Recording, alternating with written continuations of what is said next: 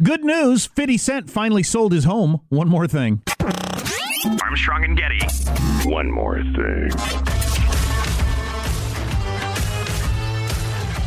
I don't know the rap music that well. Is 50 Cent still a big deal, Sean, or not? No, like Okay. he's known for what he has done, but he's not an active participant in the music game much. Well, he must have had it going years ago when he bought this home in Connecticut. 48,000 square feet. Oh, jeez. 19 rooms. Wow. No, 19 bedrooms. 18 bedrooms. In addition to the bathrooms and living rooms and bowling alleys and wow. breakdancing pads and whatever else he had. 48,000 square I don't feet. think there were breakdancing pads. I can't even imagine a 48,000. So a 4,800 square foot home is an enormous home. 4,800, you say? 4,800. Okay. That's a very big house. You go to your friend's house who's got a 5,000 square foot house, and it's huge. It's 10 of those. That's a mall. Yeah, it's a mall. Right. Anyway, so 50 Cent, the rapper, decided 12 years ago he was going to sell his pad. I'm guessing that's about the time that he wasn't quite as big a deal as he was. He was down 12 years ago. He was, yeah. He was down to about 30 cents and headed toward a quarter, and he realized Inflation was really catching up to him. So he decided, my 50,000 square foot house with 19 bedrooms, it might be time to sell. Perhaps I'll put it on the market before my career is completely flatlined. And he originally listed it for $18.5 million. It sold the other day for $2.9. Oh. Wow.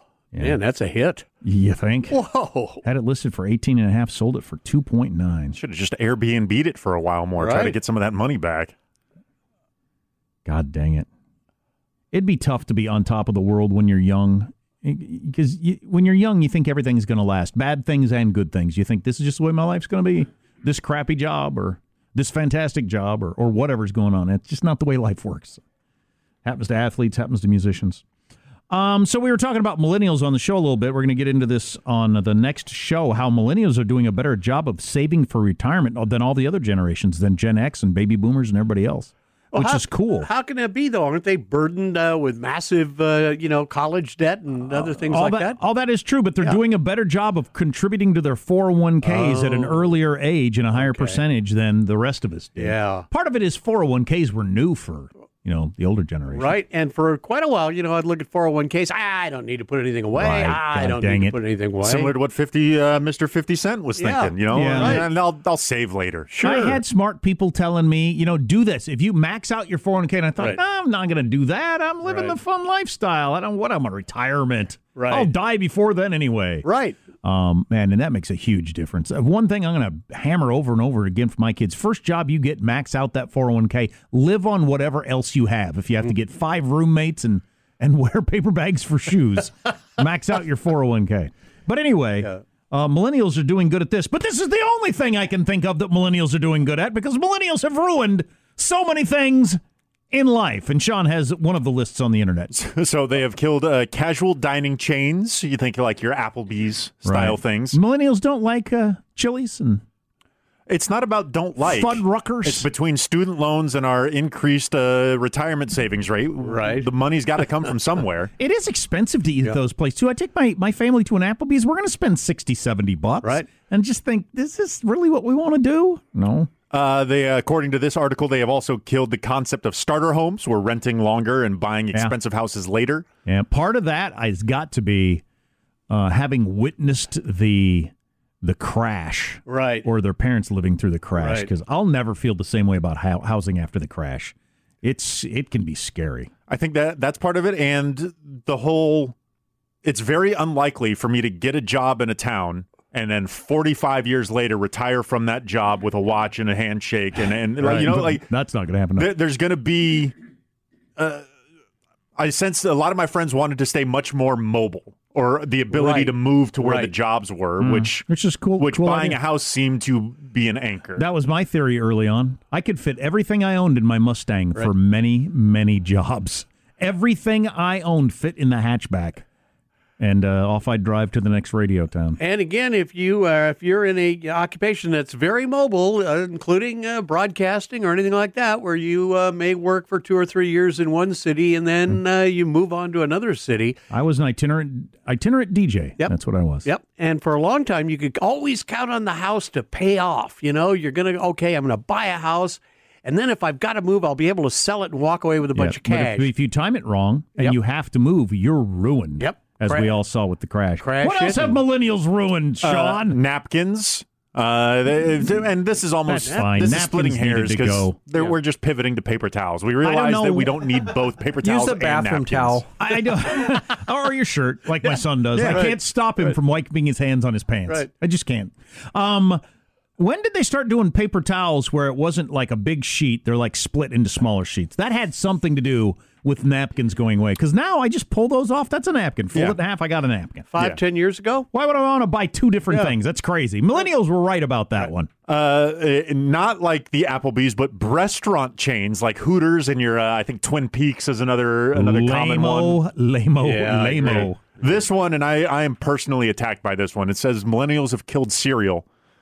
Specifically because they said it was an inconvenient breakfast choice because they had to clean up after eating it. What? I don't know how much cleanup you require for eating cereal, but it's very minimal. Wow, you're lazy by my standards. Yeah. It's a bowl and a spoon. Yeah, you just, I rinse it out. Takes roughly 4 seconds. I guess if you leave it half, like with that little layer of milk in the bottom, and you don't clean it until the evening time, maybe you got to put a little scrubbing into it. But just about.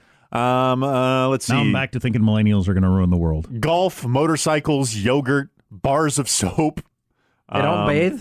No, we use our shower gels. Axe body spray. The Axe. Break out the Axe. Some of these things are. I really feel like the bar of soap thing has to do with how many are roommating longer and later, and it's just that there's a level of intimacy that comes with sharing a bar of soap that maybe you're not familiar with, that you're not comfortable with your roommates. Not a bad suggestion there, because that bar of soap has been in some crevasses that I might not approve of.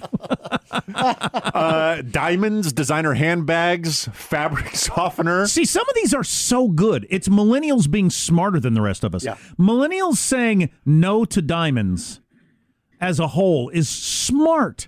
Guys have been trying to get that going for years. This is dumb. It's just a rock. There's actually lots of them. The De Beers Company owns them all and only doles out enough of them to keep the value up. But they don't mean anything. Right. But forever, culturally, it was. Millennials saying no to that is smart.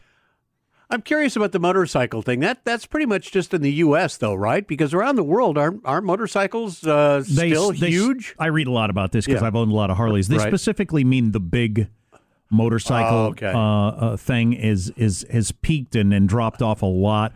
I don't know if you blame millennials or just fashion. You know, things come and go, and it was a fashion for a while, and it's going. Gyms. Let's see. Football, oil. I don't know. That's going to be a tough one. Department stores. Oil. How did millennials ruin oil? What kind of oil are we talking about? Let's see. Motor? People Canola? willing to work in the industry. Lamp? Huh? People willing to work in the industry. Okay, gotcha. McKinsey found that 14% of millennials say they would not want to work in the oil and gas industry because of its negative image. Okay. You went over a couple others really fast there. Department stores, football. Yeah. Football? Gyms. The drop in ratings for football. Right. Yeah, drop in ratings and participation. I think there's going to be a clearer and clearer dividing line of affluence in terms of the people who participate in football. Yeah, I pitched it to my son the other day. He's in 3rd grade, and they got a tackle football thing that starts next year. Tackle, wow. Yeah, actual tackle football. Wow. And it sounded like a pretty good league where everybody gets to play, no tryouts, blah, blah, blah, blah, blah. And even though I've said, I think 1,000 times on the air, I wouldn't let my kid play tackle football, I asked him if he would and thought, whatever. Did he want to? He said no. Oh, okay. He said, no, I don't want to. It sounds like it would hurt. And none of his friends want to play either. Wow. So there you go. It's just, but again, I think part of it's just a fashion. Things come and go. American Idol was really hot for a while. People were into it. Then we thought, that's enough singing shows. Let's see. What else have they killed? Banks, gyms. Gyms are also kind of stupid. Especially their whole the old subscription, not subscription, but membership service style that they used to have. Do It's just- millennials just understand better than the rest of us that I can work out if I got a street and a floor? I don't really need to be a member of a gym. I think it's part of that, and there's also that whole CrossFit craze that I don't know if they technically qualify that as a gym, but you're kind of just signing up to be a part of this group, and we all go and work out together and do competitive lifting sort of things. They do yoga here at the radio station on Wednesday do? nights. Yeah. Really? Did you know that? No. A couple of times a week, I think. Yeah, a lot of people bring their clothes and they all get together and do yoga. Here in the station? No, in the gym downstairs. Oh, downstairs. Yeah, Okay, downstairs. I thought it was in the big conference room. They do it downstairs. That's what I always assumed. I don't know. Oh, wow. I haven't been invited. I don't have the Lululemon wear. I don't want people. Yeah, I don't want people to see me in my yoga clothes. No. I'd wear hurt myself. I really wear really tight stuff. Home improvement stores. Yogurt. Did I mention yogurt? Yeah, I'm curious about that. Yogurt's just fallen out of fashion, so did they replace it with anything, or is it just, we don't like yogurt? You know? And as we mentioned on the show, Fine China, which is another kind of smart thing for millennials. I mean, is that necessary? The decline in light yogurt can be traced to a growing demand for natural, protein-rich foods. Simply low-calorie, low-fat option. I don't know. All right. I've noticed a kind of an anti-dairy thing. I don't know if that has to do with the cereal killing as Could well. be. But For years, though, Fine China was kind of a thing. If you're in somebody's nice yeah. home, they had the big China hutch with the Fine China in Yeah. it, and it came out at Thanksgiving and Christmas, Right. and that was pretty much it. And, Yep. When and the hutch was expensive, and the China was the expensive. concept of having plates that you eat off twice a year Right. seems ridiculously stupid to me. Why on earth would you do that? Well, it struck me as odd as a kid, when too. my mom passed away, she had the hutch, and I remember when she bought Hardest piece of furniture to ever help anybody move Exactly. is the China hutch. Oh, And my God. hardest piece of furniture to get rid of. I'll bet. I mean, it was that I practically gave that away. But I remember when I was really young, maybe 8 or 9, when they got the China hutch, and my mom was so thrilled. And then she got the fine china and Yeah. the silverware. Sure. And we'd use it My twice mo- yeah, a year, My maybe? mom's got the nice stuff, but it's funny. Just like Sean was saying, it sounds so stupid. If you take away the tradition and then you present the idea, it sounds ridiculous. Right. Let's spend a lot of money on some plates we use twice a year. Right. That sounds fantastic. Or not. Put it in your 401k like millennials are doing. They're smarter than us. Joe is out today. He had to go to a medical thing. I'm actually getting carved on tomorrow. Something called Mohs surgery. Oh, yeah.